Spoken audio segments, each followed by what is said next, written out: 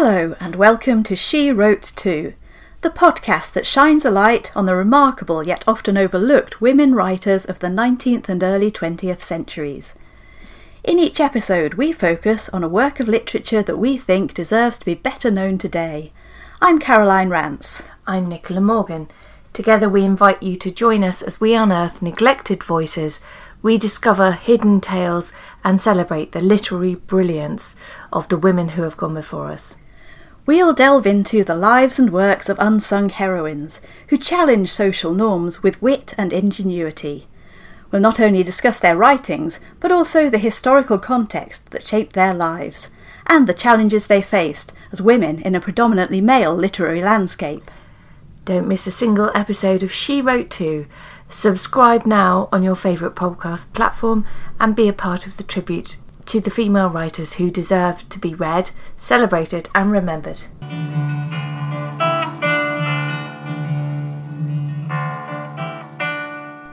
Hello, and in this episode of She Wrote Too, we're going to be discussing the novel A City Girl by Margaret Harkness, which was first published in 1887.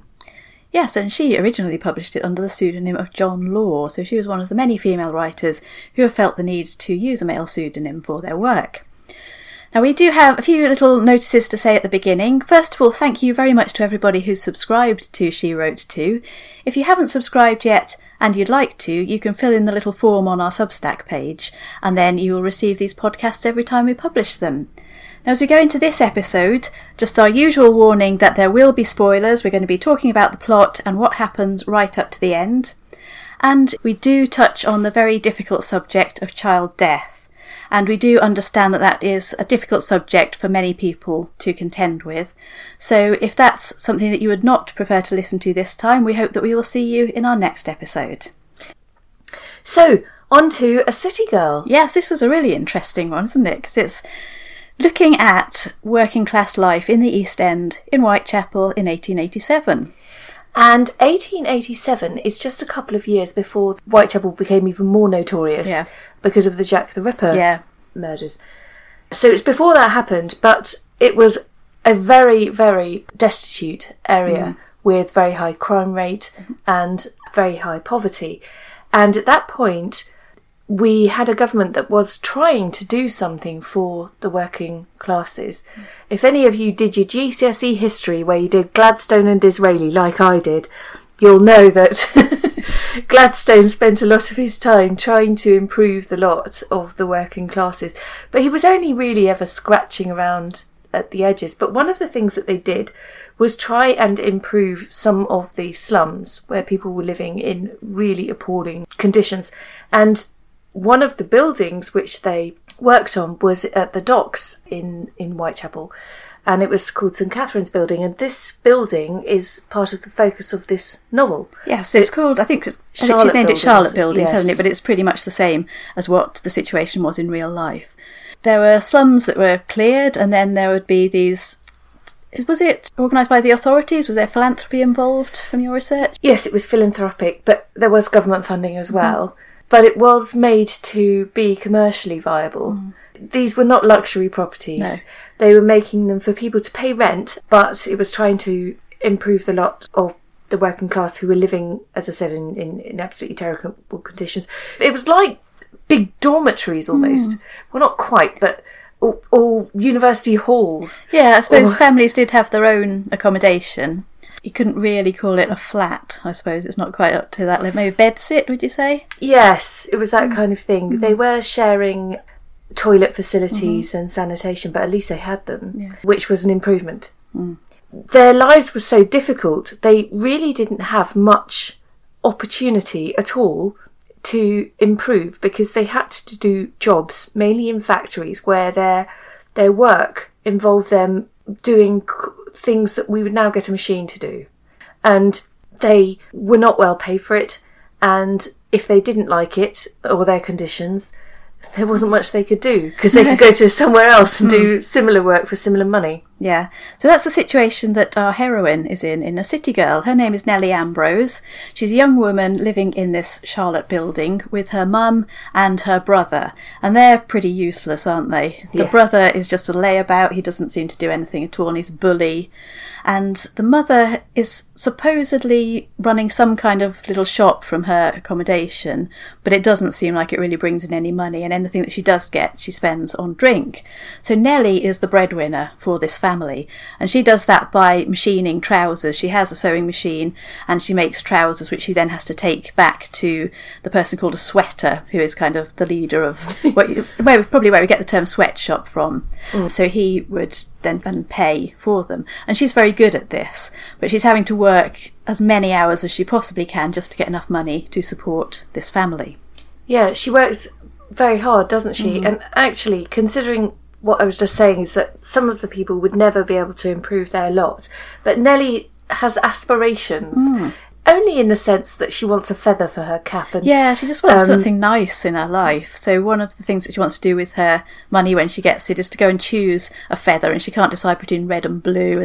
It's as though she fixates on that as something that will just make life a little bit more bearable for a day or two. Yes. So this story is, at first glance, potentially about her and a romance with a middle-class man. And I think that's what I'd read about the book before we looked at it. But I would say it's about so much more than that, and that's almost an ancillary issue. Yeah. The other thing about Nellie is that she's very beautiful. We get told this a lot. She's got red-brown hair. We keep hearing about her red-brown hair, and lots of people admire her, including the caretaker of Charlotte Buildings, who's called George. And they're kind of seeing each other in a way. Yes, I think he sort of said to her that he'll marry her. Yeah. And so they knock about together at the weekends and go for walks and things like that. Yeah. But he wants to improve his lot as well. He doesn't feel that he's really in a financial position to get married at the moment, but it's in his plans for the future. Yes. Now, he's quite a tough guy, because he's a bit of an insight into the nature of where they were living, because he has to break up all sorts of fights and deal with trouble. These kinds of buildings, because they were built on private property, they weren't really on the beat of the police. So George is therefore responsible for acting in that capacity and trying to stop anything bad going on. For 600 people. Just one guy. Let's talk a little bit about Margaret Harkness and her life and what she was trying to achieve. She was quite an intellectual woman, and she was involved in political movements. She was a member of the Social Democratic Federation, and she was friends with a lot of thinkers of the time. Including Amy Levy, who we did a podcast about recently. Yes. So they knew each other. Yes, I found that very interesting. Yeah. So I think that tells us something a little bit about the sort of clique that she was moving in. And one of the things that she did as part of her research and interest in socialism was to spend time living in the slums of London's East End. She had a cousin who was heavily involved in these philanthropic accommodation blocks, and that was Beatrice Potter Webb, not to be confused with Beatrix Potter, which I did originally. Well, we both did. We both were like, is it the same one? What, the one with the little mouses? Sorry, that's what I called them when I was a child. Yeah. But so Beatrice Webb was Margaret Harkness's second cousin, and they became friends when they were quite young. And they had both independently moved to London.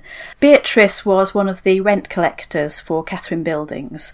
They had female rent collectors, which is also the case in the fictional account. So we were talking about why they would specifically want women to do this job. And I think in some ways it was the idea that these usually middle-class women would be exerting some kind of beneficial influence on the inhabitants. So they'd be setting a good example of what life could be like, just showing good behaviour and having an influence on these working class women. The whole project was really, whilst well intentioned, was very patronising and very patriarchal, and it was really, come you working classes, come and learn to be middle class like us. And so we're going to send round these nice ladies who will tell you off for your bad ways and make you feel guilty. But in some ways you can see that they might have been able to educate them about some things. For example, they didn't have a very good understanding of disease or what caused it, and so without that knowledge, or without anyone telling you, or really didn't have a clue, and so these middle-class women would come round telling them about this stuff. So annoying and patronising as it sounds, it is that kind of thing of, we know better than you. Let's sort of give you some information. But I suppose at that time, that was the way things were. I suppose on a larger scale, it was the whole colonial idea of going to some place and civilising people. Civilising It's called savages, the white man's burden, that you were supposed to be setting a good example to people. And perhaps that's the similar kind of attitude that's happening on this very localised scale in London.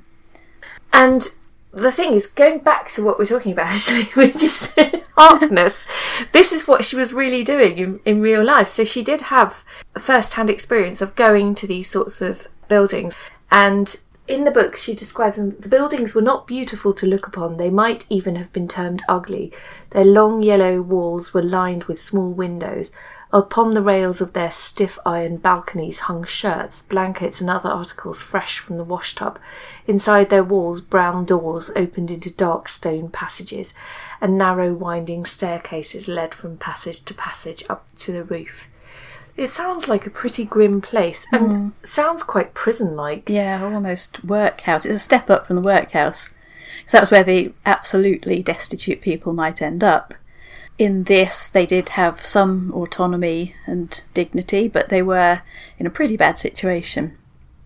There were also quite a lot of restrictions placed upon what they could do, because considering that these people would really struggle to improve their lot, one of the ways they might have wanted to do it was by some other trade, selling things, like in the story where she's got a small shop that she uses to fund her booze, but selling animals or eggs or so what they did in these buildings was place loads of restrictions on how the property could be used.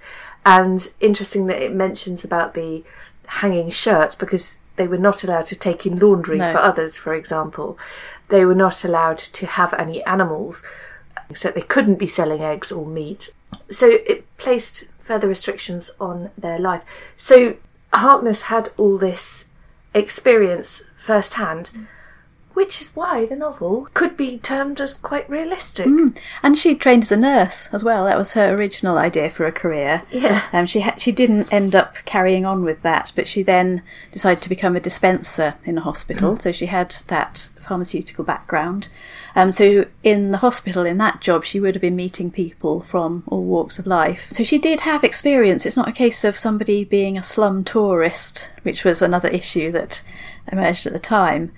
That was a risk for people taking an interest in the poor. And Caroline and I discussed this before, that if you were taking an interest and going and reporting on it, and she did do some investigative journalism, it could be accused of being voyeuristic and unhelpful. But unless somebody took the interest and took time to go and have a look around, then it wasn't talked about, because the people who lived there wouldn't be writing and talking about it, because they were just surviving. So it actually took someone with some resources and time to take an interest to actually tell their broader story. Yeah. So on that basis, I think it's justifiable. People, as you say, were just trying to wake up and get through the day. Even if they did manage to have some education as children, they weren't going to be sitting there writing an article about their life. No. So this is who Harkness was, and in this novel it seems that she was trying to get across the state of people's lives.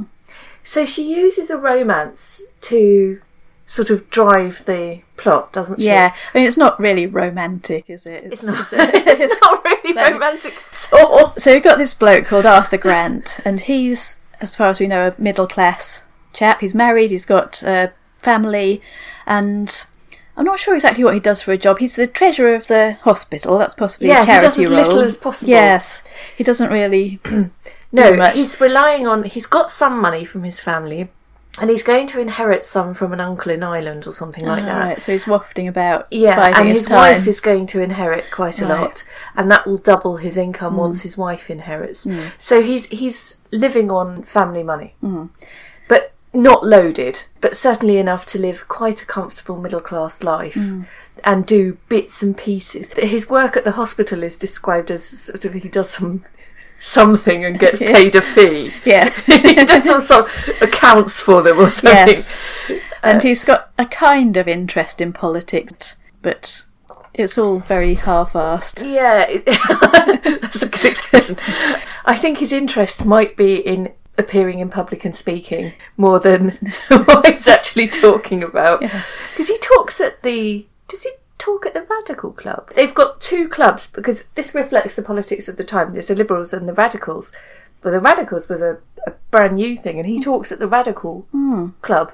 And yet his behaviour in life is far from radical. Yes. In fact, you described him in a pre-recording conversation as amoral. Yes. What did you mean by that? He just doesn't seem to have any empathy or care for other people's experiences. So we'll talk a bit about what actually happens. This is spoilers, but Nellie is somewhat impressed with him. They get on quite well, and they start going out to do things like going to the theatre. They go on the river for a boat ride, and this is real escapism to her. The thing is, I didn't know that you could get pregnant from going on a boat ride, but apparently you can. Yeah. Spoiler, because Nellie ends up pregnant. Spoiler. But they've been out on a few dates, haven't they? Yes. Well, they're not really dates. It's supposed to be just going together, out. And then it's like when I was studying Tess of the D'Urbervilles for A-level, I think, or something, or GCSE. You get to that bit where Tess suddenly has a baby, and you flick back and think, wait a minute, when did that happen? And this is very similar kind of circumstances. There's nothing explicit told to us at all, but then we discover later on that Nellie is pregnant. And by this time, Arthur has wandered off. He's gone back to his family. She looks through the window, doesn't she, at him at his home, and sees him playing with his little kids and having this lovely, happy family life, and knows that she's completely excluded from that. So he doesn't know that she's pregnant.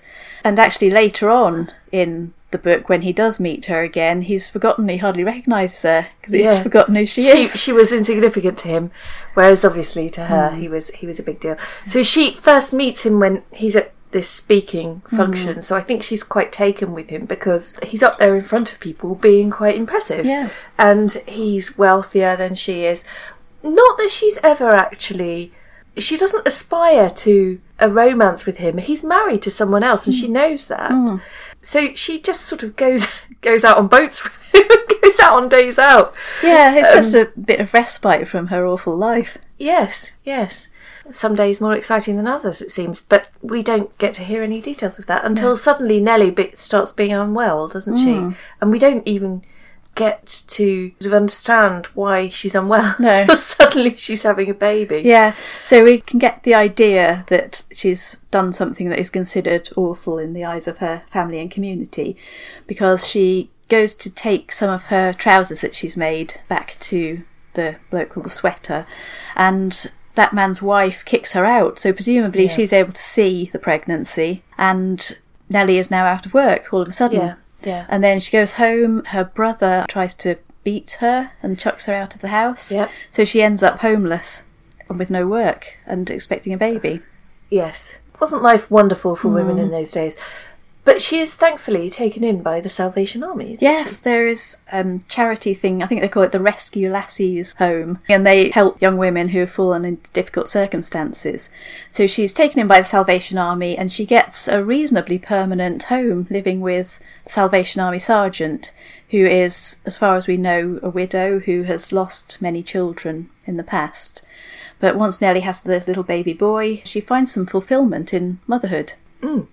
She does a really great job actually, it's her... Remember George, her sort of boyfriend-ish. This man intends to marry her once he's improved his lot, doesn't he? Yeah. But then, of course, she's pregnant, so he's not going to then. But he pays her rent for her to live at the Salvation Army. He gets the money out of the post office, which is actually quite nice. Yeah, he does care about her. Yeah, because that would have been the money that he was saving to better himself to marry her. So he does actually help her out a bit, which was quite surprising because he's quite a selfish man generally. But that is really, really helpful because without his assistance there, she might have really struggled. Yeah. So she manages to find some more work. She is a very talented seamstress, so she's able to take up that again with a different employer and look after her baby. And things are more or less on an even keel for a while. And then, as often happens in Victorian fiction, somebody starts to become sickly, and that, unfortunately, is the little baby. And Nellie is a devout Catholic, which we haven't mentioned before, but she gets really concerned about needing to have the baby christened in case something happens. I suppose she kind of knows deep down that child mortality is very high and that this has happened to a lot of people. And it's a real spiritual concern of hers that the baby must be christened. And yet she's running into difficulties because she's an unmarried mother. So it's hard for her to just turn up at the Catholic Church and ask for him to be baptised. But she does do that eventually, and she manages to get the baby christened, and he's called Arthur, after his father. Yes. Even though she is allowed to get him christened, she is, or baptised, she's separated from the other mothers who have a band on their finger. Yeah, they do it all as one thing. I think it seems like there's a point on a Sunday where anybody who needed to could turn up to get their babies christened. So there's quite a few people there. The other mothers are all married and therefore considered respectable by the priest, who kind of shoves her off to one side. But he does it nonetheless. Yes. So that's good. But the way the Catholic Church is painted in the book is really not very favourable. No, I don't think Harkness was much of a fan. No, she wasn't. There's a bit earlier on where Nellie's friend Susan, who also lives in Charlotte Buildings, wants to get married to her sweetheart, but they're both disabled and the church will not marry them. That was awful. Yeah. There's this, has he got a hunchback? I think or so. Something? And she has got some other problem. I think she has got a leg impairment. So, yes, they both got these disabilities, but they're in love and they want to get married, and they're not allowed to. He won't do it because he treats them as kind of subhuman or not like real people, which is something I've never heard of. That had you? I mean, you know more about Victorian times than me. They were treated pretty badly, were they? Yeah, I suppose there was also the idea that any children that they would have might take on their impairments. So I suppose there was that worry from the Catholic priest. But I suppose we can look back and say, isn't that awful that they weren't allowed to get married? But just recently I was reading something about how in today's society, a disabled person who wants to get married is at risk of losing their benefits, because if their spouse is in employment, they can end up losing their disability benefits. So for some people, it means that that's a real barrier for them getting married, and that's in 21st century Britain. Wow, I'm just taking that in, Caroline. I didn't know that. We hadn't talked about that before, and that's quite extraordinary, isn't it? So that's almost like you can't get married if you're disabled. So it's an echo of what we're reading in this book set in 1887. That's appalling.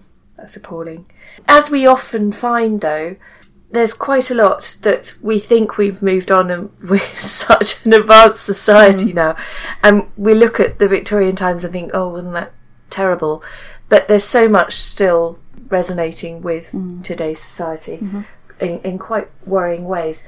There's recently been a report from the Sir Joseph Rowntree Foundation about destitution in Britain, and that is available online. We could put a link to that, couldn't we? Yes, because that shows some of the echoes of this East End Whitechapel scene that we're looking at. Yeah.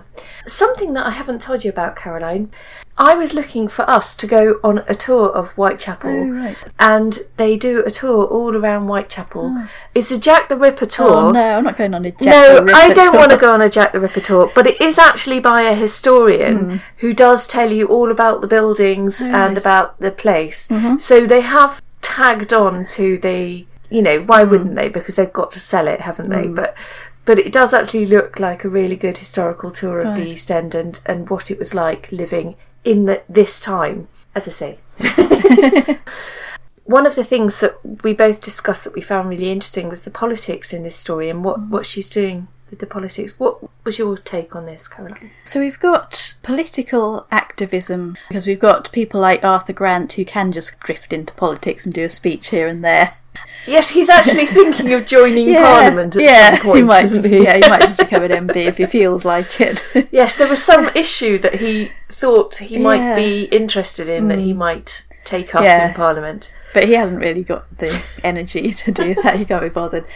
But then we have got the political situation of these people who are living in such poverty that even though when they want to change something, they haven't got the resources, the physical energy because they're starving, and they can't necessarily do anything about their situation. They can't have a revolution because they're trying to get through the day. Yes, and this is something that we've just talked about, because there's a bit of criticism that this novel got that Caroline and I are not very happy about.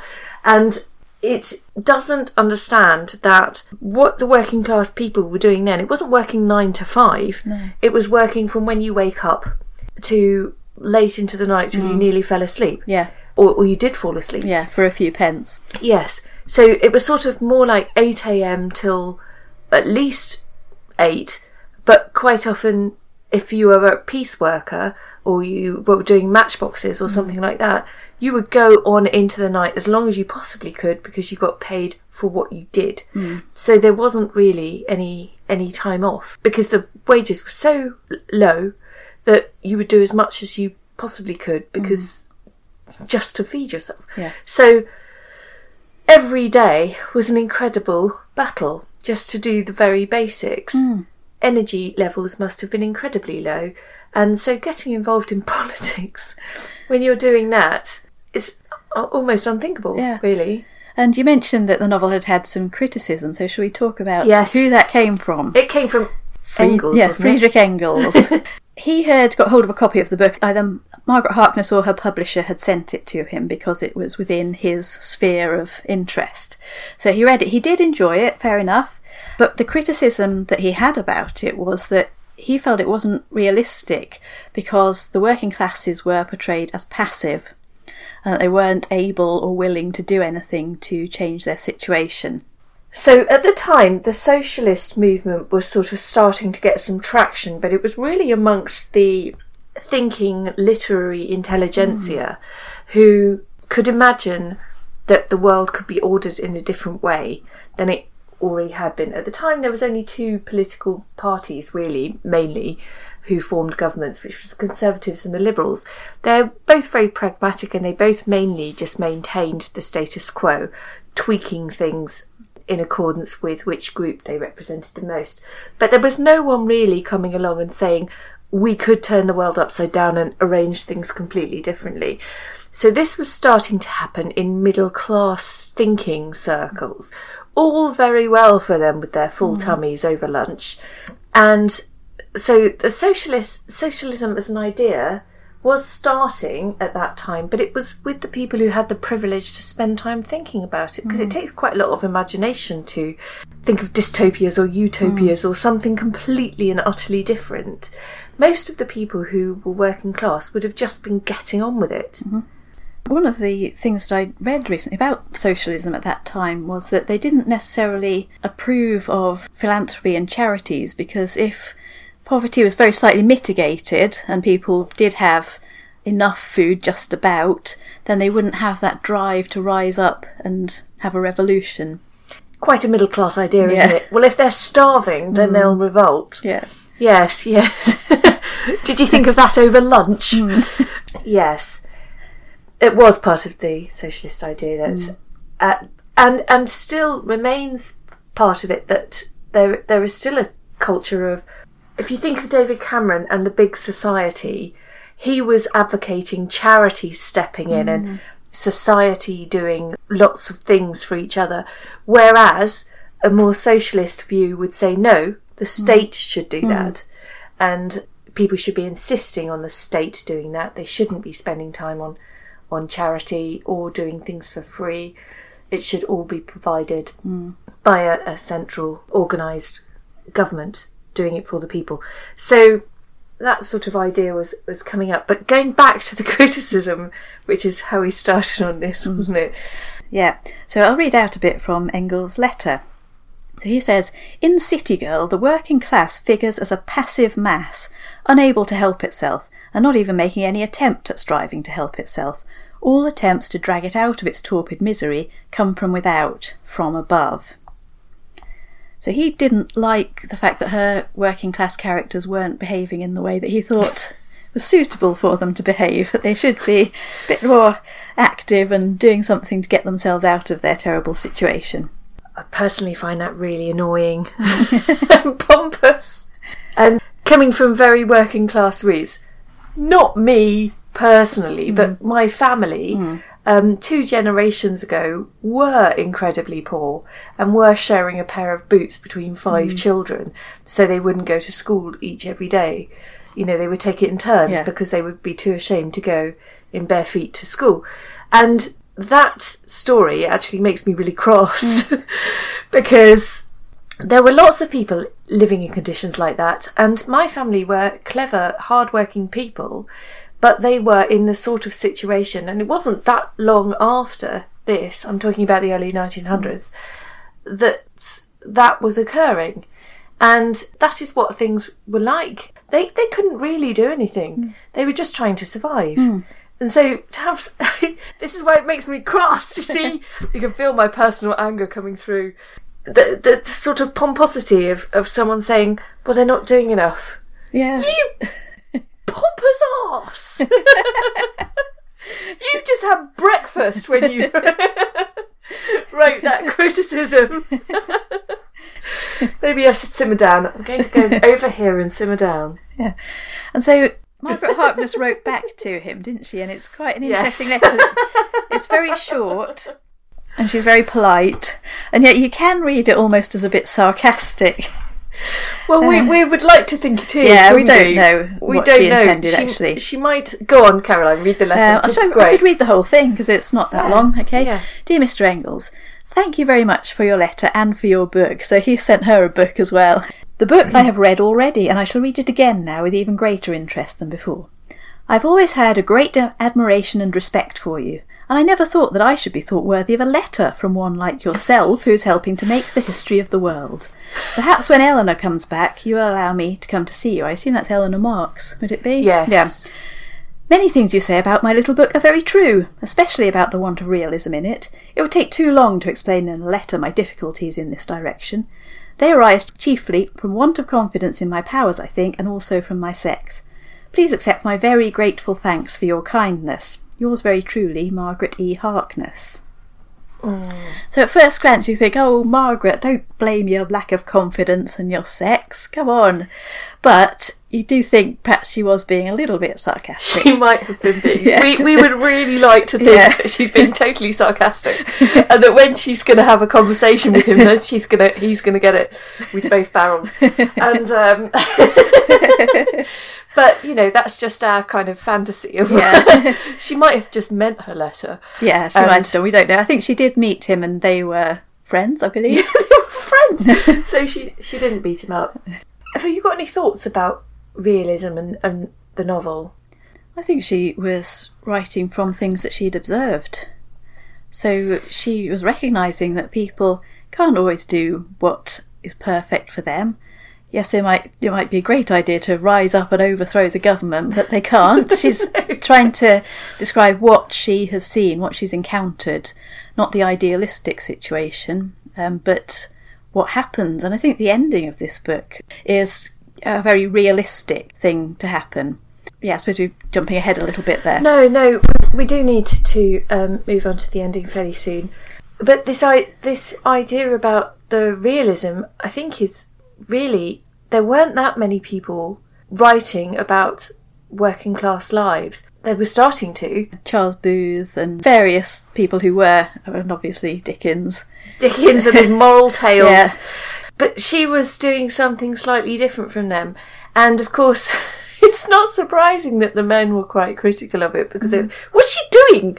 Yeah. She's got a romance and she's got it set in reality. Yeah. And this is what brings us sort of to the ending and to the nature of the romance in the book, because, of course, the romance isn't really much of a romance. She goes out for a few days with this guy, ends up pregnant. Yeah. He doesn't even remember her when she sees him. She doesn't seem desperately in love with him either. She's quite taken with him, and she likes the days out. And likes going out and doing interesting stuff that she wouldn't get the opportunity to do. But I don't see...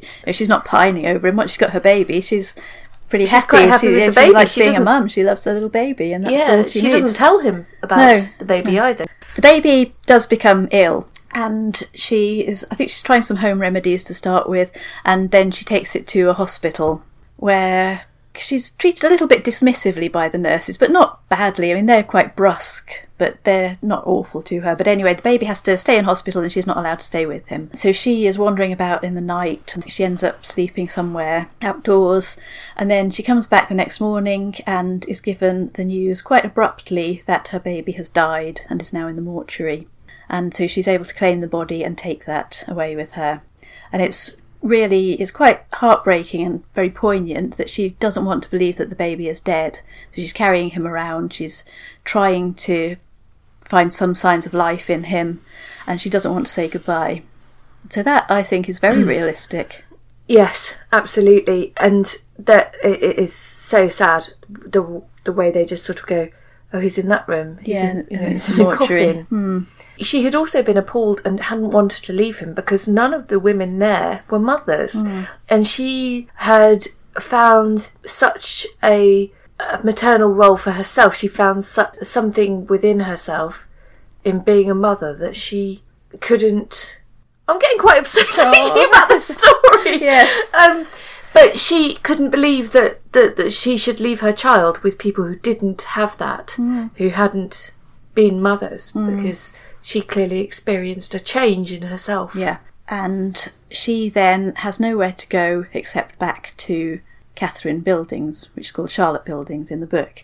And I think her brother somehow comes along and he's realised that they haven't got any money and they need her back so that she can start to earn a living. Yes. There is a bit, I think, before the baby's funeral, she is back at her Salvation Army home.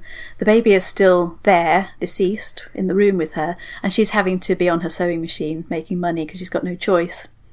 Yeah. And then the brother realises that they have no income and they can't get by without her and they need her to come back. I think they owe 3 weeks' rent or something. Yeah. And so suddenly she's useful to welcome. them again. Yeah. She's welcome home. Forgiven. Yeah. Yeah, as long as you pay 3 weeks' rent and sub us from now on. Yeah. So she gets to go home. It's extraordinary. Yeah. So she turns up back there after the baby's funeral and she meets George, who is also welcoming her back in a fashion. Yeah. And he has sort of achieved his ambition of going on to better things because he's found another job. He's going to leave and work for what seems to be some kind of community of writers. It's a bit like a commune, but it's like some kind of village that has been set up where writers are going to live there and do their great works, and he's going to be a caretaker for that. And he needs Nellie to get married to him and go with him and do her part of looking after this place. And he sort of informs her of that. He doesn't ask her to marry him, he just says they need to get married and go. And of course at this point, because of the way that life was, she's kind of got to take what's available, because otherwise she's going to have a life with her brother and her mother and forevermore. So this is a better option. And with this option she also has the chance perhaps of having children in the future. Yes, so she might be able to find that fulfilment that she has briefly experienced for a few months as a mother. What really annoyed me about this episode was that she comes home, George is there and he says he's got something to say for her, and he asks her to make him a cup of tea. She's just got back from her child's funeral and he's to make him a cup of tea and then fill his tobacco pipe. Yeah. And so she has to do this stuff. While she's being grateful for this pretty crappy offer that he's making her. Yeah, so she gets badly treated by everybody all round, doesn't she? But that makes her a bit of a heroine because she stoically survives it all, despite everyone being pretty dreadful to her. Yeah, she's resilient, isn't she? Yeah, and she gets used all round. There's really nobody looking out for her in any... Other than the Salvation Army are, but then that's their ministry. They sort of have to do it. It's not about her. It's about looking after a young lassie on hard times. Yes, but they still did. Yeah. And without them, she could have died. So, life was harsh. Yeah. Life was very, very harsh. Unlike most of the books that we have discussed on this podcast, this one is not really funny, is it? But there are moments where you can just give a bit of a wry smile, and I think some of that humour comes from the character of George. He has been in the armed services in the past, and he really regrets leaving, so all the time he's just complaining about saying, "Oh, I wish I'd never left the service," and anything that goes slightly wrong, he just wishes that he was back in, I don't know whether it's the Navy or the Army, but he was in some kind of armed forces. And his actual last line, and the very last line of the book, is George muttering, "I wish I'd never left the service," as he is preparing to go off to this new job, to get married and have what is supposed to be a better life. He's still harking back to this. And there is some kind of grim and bleak humour in this very ending to the novel. There is. Caroline and I have wondered whether, because we find quite a lot of things funny, we do wonder whether it's just us. Yeah. But I don't think it is. No. I don't think it is. I think, particularly with dark and grim times, the gallows humour is the thing. Yeah. It's how people cope, isn't it? It's a coping mechanism. And George always, throughout the book, harks back to the service. And so that he gets the closing line, which is a lovely finish, actually. Yeah. It sort of shows us what beautiful Nellie, with her beautiful red-brown hair, is going to have to put up with. Yeah. Because actually this is the best she's going to get. Yeah. And he is... He's not a bad guy, is he? Not, it's a pretty he's low not as bad as the other one. No. But there is some kind of hopefulness in the ending, because you get the impression that they're going to be all right. It's not going to be a life of luxury, but you can imagine them being okay in the future and thriving.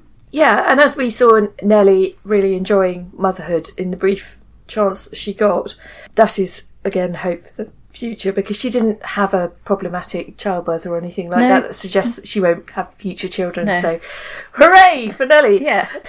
And there's a kind of final bit of irony that I think Margaret Harkness has put into this ending situation, that they're going to work for this community of authors, and it was kind of loosely based on something that was happening in real life, where a lot of socialists had got together to set up this community where they'd be doing literary things and engaging in political activism.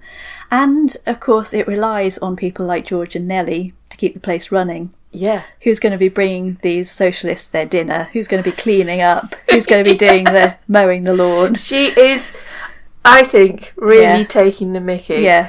These socialists with their grand ideas, having servants. So, yeah, I think that is Harkness having a bit of a dig, isn't it? Yeah. I mean, why else would she include it? Yeah, because it could have been any sort of job, but she picks this very specific and very unusual situation for them to go into. Yeah. Good for her. Yeah! So we're coming to the end of this podcast now. Thank you very much for listening. Don't forget to share it with your friends and encourage them to subscribe. And so we'll say goodbye for now, and we'll see you next time. Thank you very much. Goodbye.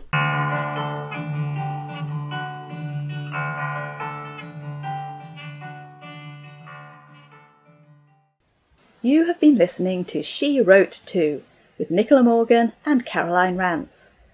To make sure you're one of the first to hear about our next episode, subscribe at shewrote2.substack.com. That's shewrote2.substack.com, where you can also find extra content and join our social media networks. Thank you so much for listening, and we can't wait to welcome you again next time.